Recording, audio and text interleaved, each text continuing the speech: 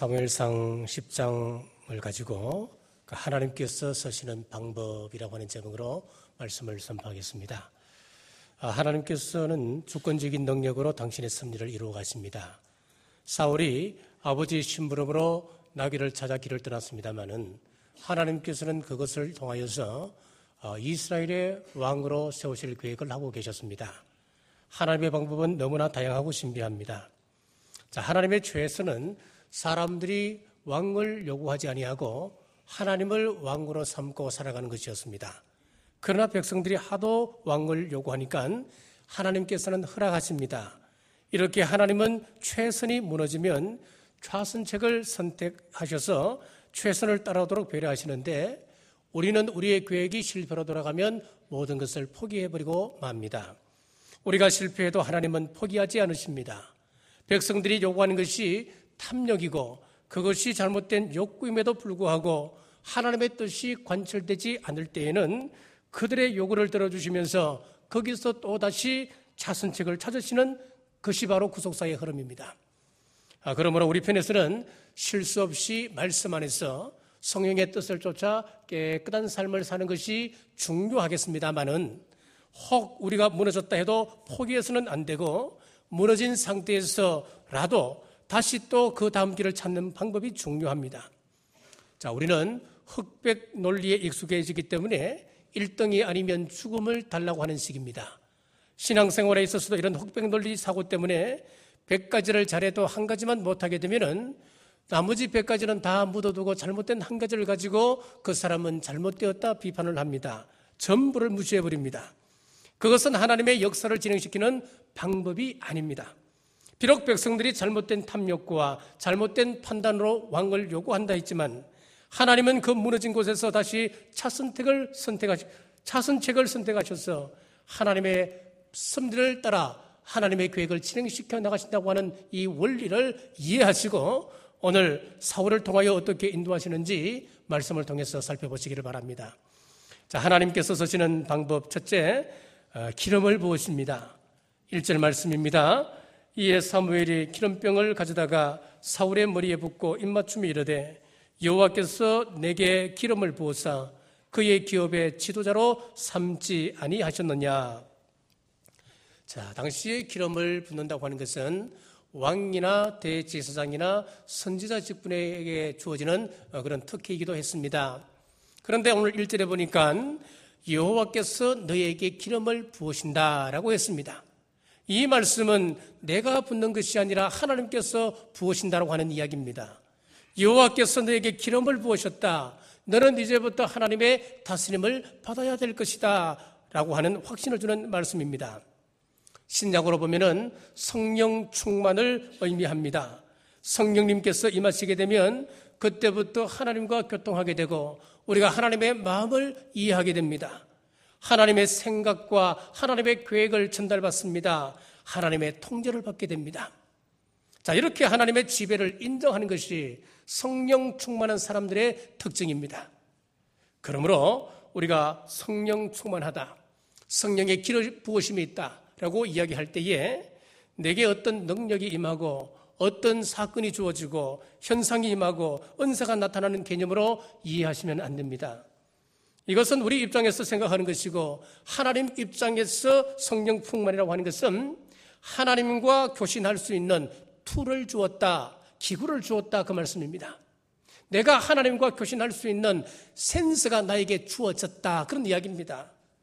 그렇기 때문에 우리는 이 센스를 항상 하나님께 돌려놔야 됩니다. 그분께서 무슨 말씀을 하시는지, 그분께서 내게 무슨 일을 지시하고 계시는지 늘 그쪽으로 주파수를 맞추고 늘 본부로부터 교신받을 수 있는 자세를 가지는 것이 성령 충만 하나님의 사람의 자세라고 하는 거예요. 사랑하는 성도 여러분, 성령 충만 받으셨습니까? 그렇다면 어떻게 살아야 합니까? 하나님의 뜻을 쫓아 살아야 합니다. 육신을 쫓게 되면 그때부터 쇠퇴하기 시작합니다. 점점 몰락하기 시작합니다. 무너져가기 시작합니다. 예수님을 믿고 성령님을 받은 사람인데 그 사람이 자꾸 몰락해갑니다. 점점 몰락해가는 사람이 있다는 거예요. 왜 그럴까요?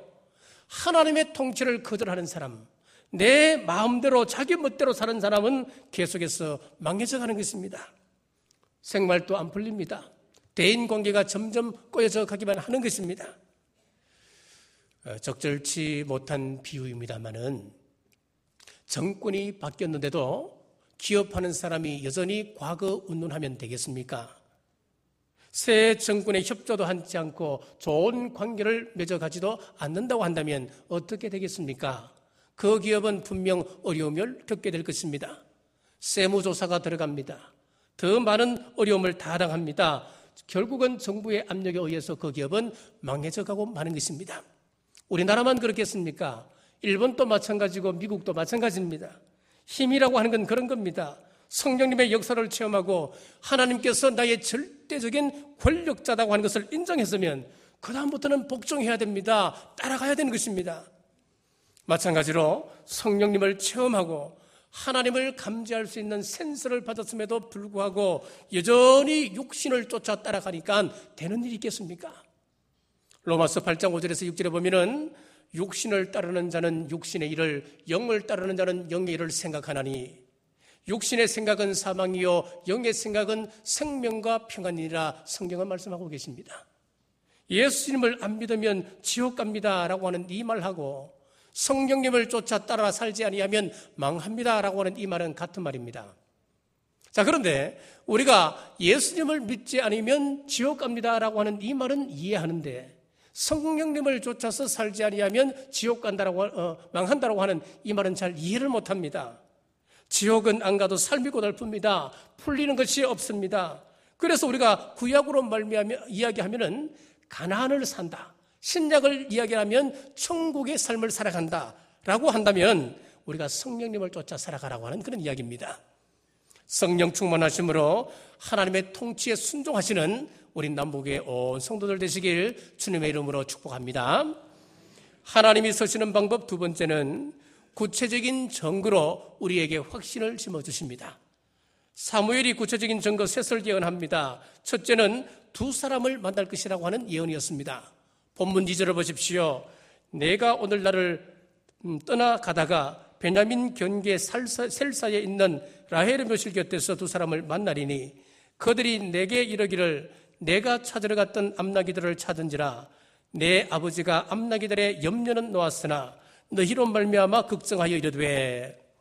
지금 사건이 예기치 않는 방향으로 나아가자 사울이 얼마나 당황했겠습니까?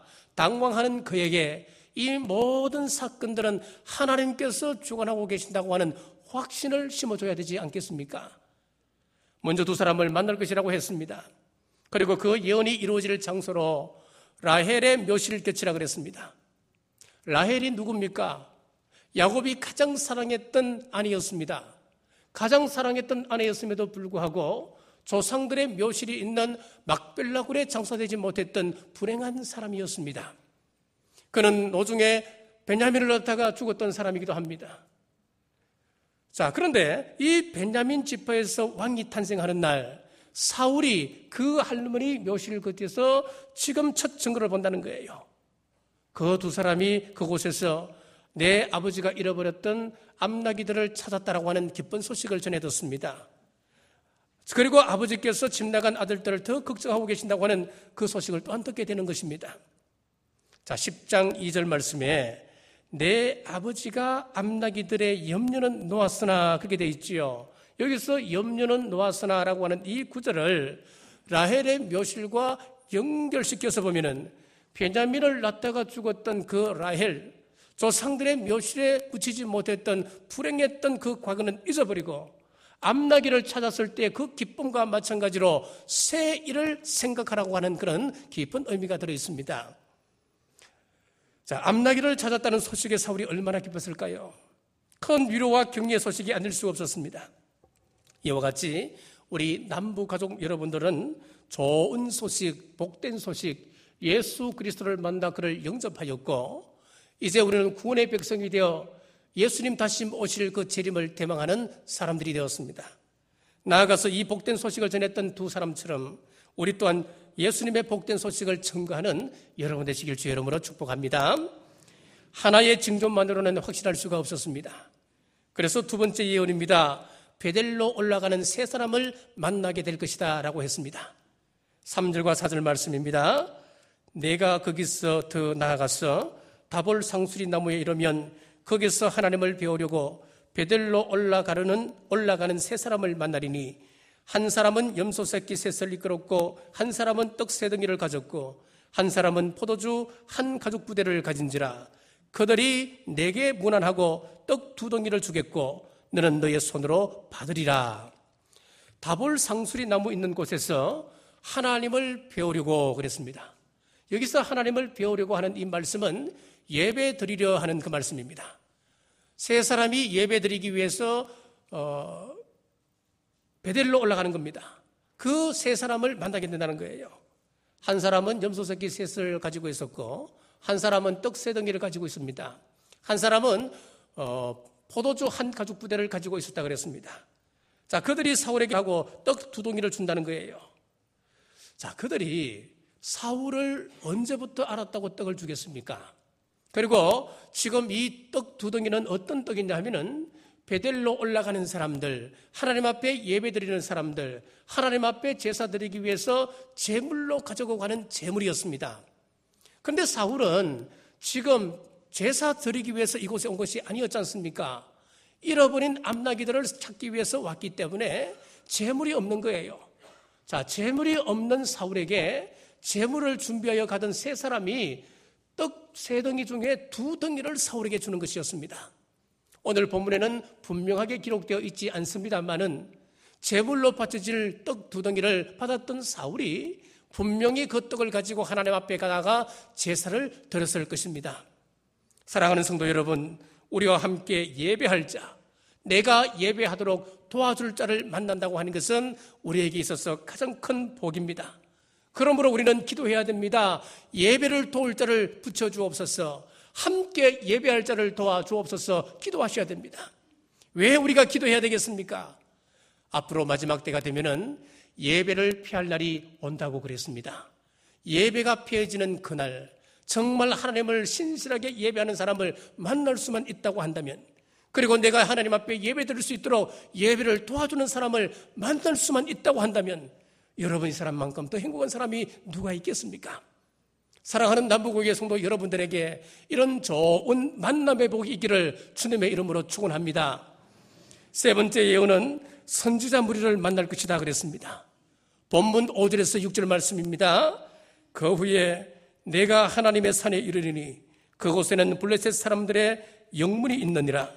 내가 그리로 가서 그 성읍으로 들어갈 때에 선지자의 무리가 산당에서부터 비파와 소고와 저와 수금을 앞세우고 예언하며 내려오는 것을 만날 것이요, 내게는 여호와의 영이 크게 임하리니 너도 그들과 함께 예언을 하고 변하여 새 사람이 되리라. 지금 여기 세 번째 선지자들과의 만남을 가장 중요하게 기록하고 있습니다. 수적으로 보면은 첫 번째 만남에서는 2사람, 두 번째는 3사람, 그리고 세 번째는 선지자 무리들, 그렇게 강조를 해가고 있습니다. 그리고 질적으로도 첫 번째 만났던 사람은 2사람은 일반인이었습니다. 그리고 두 번째 만났던 사람들은 베델로 올라가는 사람들, 하나님 앞에 예배드리기 위하여서 올라가는 예배하는 사람들 3사람이었습니다. 그리고 세 번째는 하나님의 기름 부음 받은 선지자들, 이렇게 강조되어 있습니다. 자, 그들을 만날 때에 사울에게 여호와의 영이 크게 임하여서 그들과 함께 예언하고 변화하여 새 사람 되었다, 성경은 기록하고 있습니다. 자, 하나님께서 사무엘을 통해서 사울에게 3가지 징조를 보여주신 이유가 어디 있다고 생각하십니까? 이 땅의 모든 것은 하나님의 뜻대로 이루어져감을 보여줍니다. 사울을 왕으로 세워가시는 이도 하나님이심을 이 시간 사울에게 확신시켜주기 위해서 지금 예언을 하고 있습니다. 우리 성도들은 이 땅에서 자기의 욕심대로 자신의 뜻을 이루려 해서는 안 됩니다. 겸손히 하나님의 뜻을 구하며 그분의 뜻을 이루가고자 조심스레 한 걸음 한 걸음 내디디셔야 됩니다. 그러므로 우리가 하나님의 뜻을 분별하는 데는 신중에 또 신중을 기해야 됩니다. 과연 이것이 하나님의 뜻일까? 아니면은 하나님의 뜻인 고사하고 내 감정, 내 생각을 하나님의 뜻으로 착각하고 있지는 않는지, 또 나아가서 마귀의 생각을 하나님의 생각으로 착각하고 있지는 않는지 우리는 또 확인하셔야 됩니다. 그러지 아니하고 내 생각을 성령님의 뜻인 것처럼 착각하여서 성도들에게 이야기하여서 내 성도가 상처를 받는다면 그것은 하나님 앞에서 잘못된 일입니다. 마귀가 주는 생각을 하나님의 생각으로 착각하여서 이 공동체 안에 큰 어려움을 겪게 하는 일이 종종 생길 수 있습니다. 우리는 조심하셔야 됩니다. 오늘 사무엘처럼 하나님의 뜻을 확인시키고 또 사울처럼 하나님의 뜻을 확인하시는 여러분 되셔서 주님의 몸된 교회, 이 남은 교회를 은혜 위에 굳건히 세우시는 여러분 되시길 간절히 바랍니다. 하나님이 쓰시는 방법 세 번째는 새 마음을 주십니다. 본문 9절 말씀입니다. 그가 사무엘에게서 떠나려고 몸을 돌이킬 때에 하나님이 새 마음을 주셨고 그날 그 징조도 다 응하니라. 사무엘을 통해서 예언된 말씀들이 다 응답되었습니다. 그 무엇보다도 위대한 확신은 사울 자신에게 새 마음이 주어졌다 그랬습니다. 이것은 성령님의 역사였습니다. 6절에 보십시오. 내게는 여호와의 영이 크게 임하리니 너도 그들과 함께 예언을 하고 변화하여 새 사람이 되리라. 구약시대나 신약시대나 우리는 성령님을 만나야 됩니다. 그래야 하나님을 기쁘시게 하고 하나님의 일을 감당할 수가 있습니다. 하나님의 뜻을 이루어드릴 수 있는 새 사람이 된다고 했습니다. 7절 말씀입니다. 이 징조가 내게 임하거든 너는 규례를 따라 행하라. 하나님이 너와 함께 하시느니라. 성령님을 만나면 역사가 일어난 이후에 너는 왕으로 행하라는 것입니다. 그러면 하나님께서 너와 함께 하시리라 막 약속을 하고 있습니다. 성령님이 임하셔야 예수님께서 우리 마음에 함께 거하십니다. 성령님께서 우리 마음에 자정하고 계신 그분들에게 우리 예수님이 함께 하십니다. 그러므로 성령 충만한 이후에 하나님이 함께 하신다고 하는 이 말씀은 신약시대에도 그대로 적용됩니다. 성령님께서 임하시자 10절 말씀입니다. 그들이 산에 이를 때에 선지자의 무리드가 그를 영접하고 하나님의 영이 사울에게 크게 임함으로 그가 그들 중에서 예언을 하니, 자, 사울에게 성령님께서 임하시자 그가 지금껏 하지 못했던 신비한 경험을 하게 됐습니다. 내 마음과는 상관없는 이상한 말이 내 입에서 흘러나오기 시작했습니다. 예언하기 시작했던 것이지요. 이 일로 사울도 선지자들 중에 있느니라라고 하는 이스라엘의 새로운 속담이 하나 생기게 되었습니다. 사울도 선지자들 중에 있느냐, 이 말은 무슨 이야기겠습니까? 하나님의 신이 임하니까 자 봐라, 저 사람이 사울 선지자가 아니었는데 사울이 선지자처럼 예언을 하네, 그 이야기예요. 어떤 사람이라도 성령님께서 강력하게 임하여 사용하실 수 있다, 그 이야기를 지금 하고 있는 거예요. 사울이 예언하는 그 모습을 보고 사람들이 놀랍니다. 이것은 그들로 하여금 사울을 왕으로 받아들일 수 있도록 준비시켜주는 것이었습니다. 더 이상 사울이 자유인이 아니라 하나님께서 선택한 사람이라고 하는 것이 백성들에게 쫙 알려지게 되었습니다. 사랑하는 성도 여러분, 하나님께서 새 마음을 주시니까 사울의 생각이 바뀌어졌습니다. 지금까지는 자기 지파를 아주 부끄럽게 생각했습니다. 우리처럼 나약한 베냐민 지파에서 무슨 왕이 탄생하겠습니까? 베냐민 지파 중에서도 가장 연약하고 비천한 우리 가문에서 어떻게 왕이 나올 수 있겠습니까? 내가 왕이 되더라도 백성들이 과연 나를 믿고 따라올 수 있겠습니까? 이것은 안 되는 일입니다. 자, 그렇게 생각했던 그의 나약한 마음이 새 마음을 받고 난 이후부터는 자기도 생각하지 못하고 감당하지 못할 강한 마음을 허락했습니다. 담대해졌습니다. 용감해진 자신의 마음을 발견하게 되는 것입니다. 이제 그의 마음은 정치가의 마음이 되어 있었습니다. 군인이 되어 있었습니다. 왕자의 마음이 되어 있었습니다. 이렇게 하나님께서 사울을 이스라엘의 초대왕으로 세우실 때 먼저 새 마음을 허락해 주셨습니다.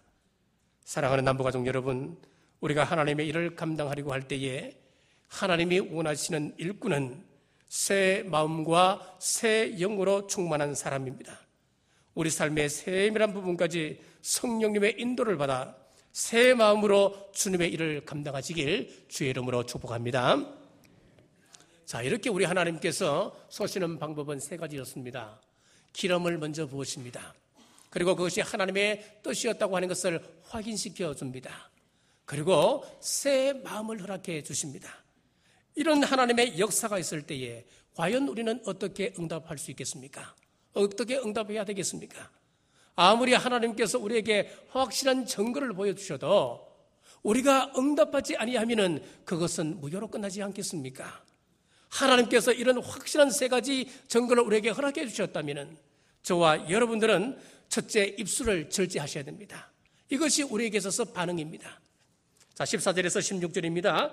사울의 숙부가 사울과 그의 사환에게 이르되 너희가 어디로 갔느냐? 사울이 이르되 암나기들을 찾다가 찾지 못하므로 사무엘에게 갔었나이다 하니 사울의 숙부가 이르되 청하노니 사무엘이 너희에게 이런 말을 내게 말하라 하니라.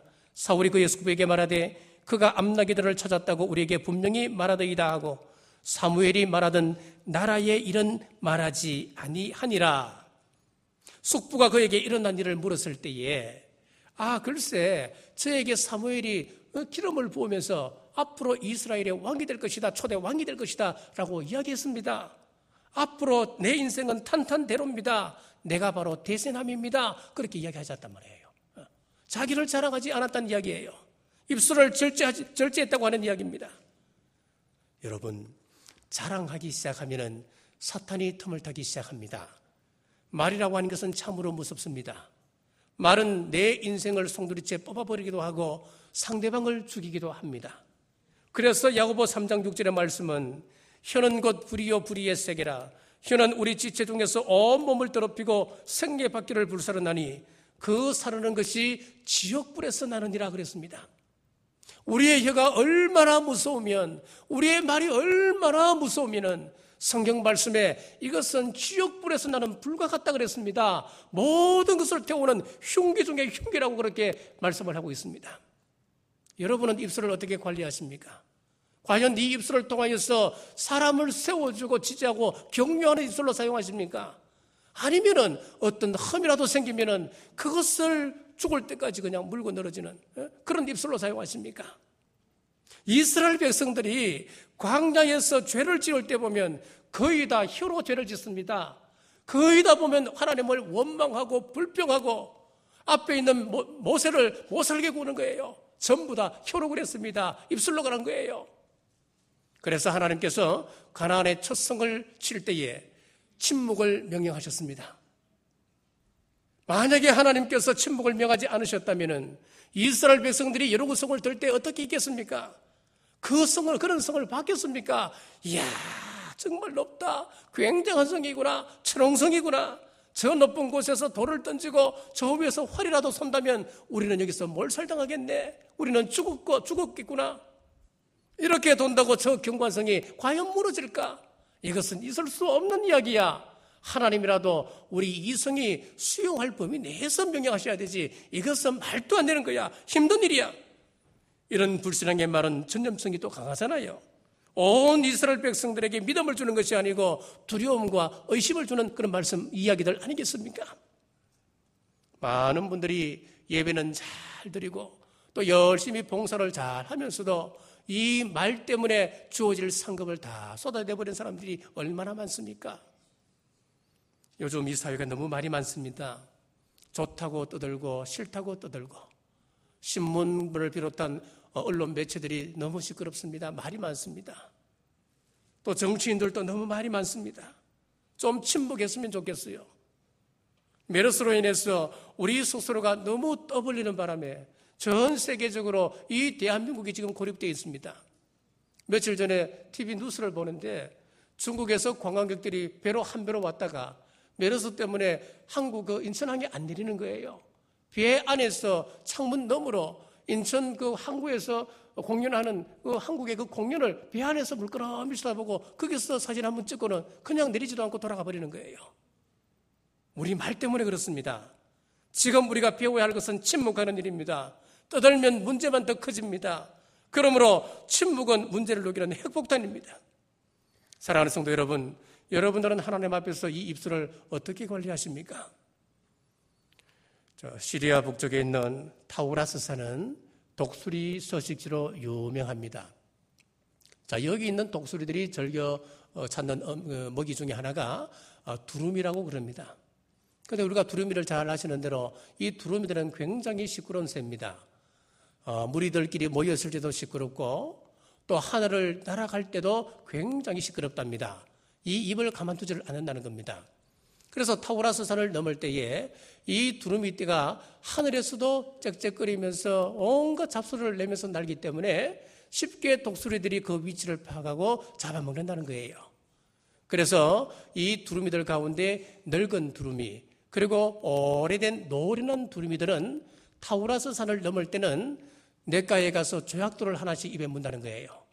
그래서 이 조약돌이 입에 물려 있으니까 말을 하고 싶어도 부리를 움직이고 싶어도 움직일 수 없는 거 아닙니까?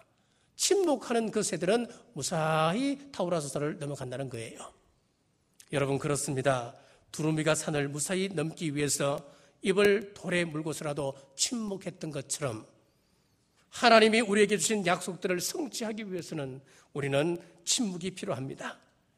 고린도전서 15장 10절에 보면 그러나 내가 나 된 것은 하나님의 은혜로 된 것이니 라고 했습니다. 우리가 지금 하나님의 은혜로 이 자리에 와 있습니다. 하나님의 은혜로 우리 주님의 자녀가 되었습니다. 하나님의 은혜로 지금 우리가 세움받았습니다. 나의 나 된 것은 하나님의 은혜입니다. 그러므로 우리가 자랑할 것이 뭐가 있습니까? 여러분 교만하지 마십시오. 조급해하지 마시고 믿음 가지고 조금만 더 참고 하나님 바라보며 기도의 분량을 채워가십시오. 그러면 하나님의 때에 반드시 응답이 있습니다. 이스라엘 백성들이 엿새 동안 말씀 순종하고 침묵 가운데 돌아왔을 때에 그 성이 조금이라도 움직였습니까? 균열이 생겼습니까? 그렇지 않았습니다. 성은 끄떡도 하지 않았습니다. 그러나 그들이 말씀을 믿고 일곱째 날에도 돌았을 때에 무너지기 시작했습니다. 여기에 내가 자랑할 것이 뭐가 있습니까? 여리고 성이 무너지는 그 현장 속에서 이스라엘 백성들이 과연 자랑할 거리가 뭐가 있었다는 거예요. 백성들이 한 일이 뭐가 있었습니까? 오늘 본문의 사울처럼 여리고 성 앞에 있는 이스라엘 백성들처럼 요단강 앞에 놓여있는 나환자 되었던 나만처럼 갈멜산의 엘리야처럼 하나님의 때를 기다리며 입술을 절제하시길 주의 이름으로 축복합니다. 사랑하는 성도 여러분, 우리 하나님이 사용하시는 방법은 첫째는 성령의 기름 부으심이 있습니다. 두 번째는 우리에게 확신을 주는 예언의 말씀이 있습니다. 그리고 세 번째는 새 마음을 허락해 주십니다. 하나님께서 우리에게 이렇게 세 가지로 감동 주실 때에 우리는 입술을 절제하여 하나님의 때를 기다리며 하나님이 쓰시는 방법에 절대 순종하는 우리 남북의 온 성도들 되어서 하나님의 구속사에 귀히 쓰임받는 저와 여러분 되시길 주님의 이름으로 축복합니다. 기도하겠습니다. 하나님 은혜를 감사합니다. 사울의 마음을 바꾸어 사용하신 하나님, 우리에게도 새 마음 새 영을 허락하시어 하나님께 쓰임받게 하여 주옵소서. 하나님 방법에 절대적으로 지지합니다. 성령님의 기름 부으심과 구체적인 정보와 새 마음 허락해 주셔서 사용하심을 믿고 하나님의 때를 기다리며 순종하는 우리 온 성도들 되어 하나님의 구속사의 주역들이 다 될 수 있도록 인도하여 주시옵소서. 예수님 이름으로 간절히 기도드리옵나이다.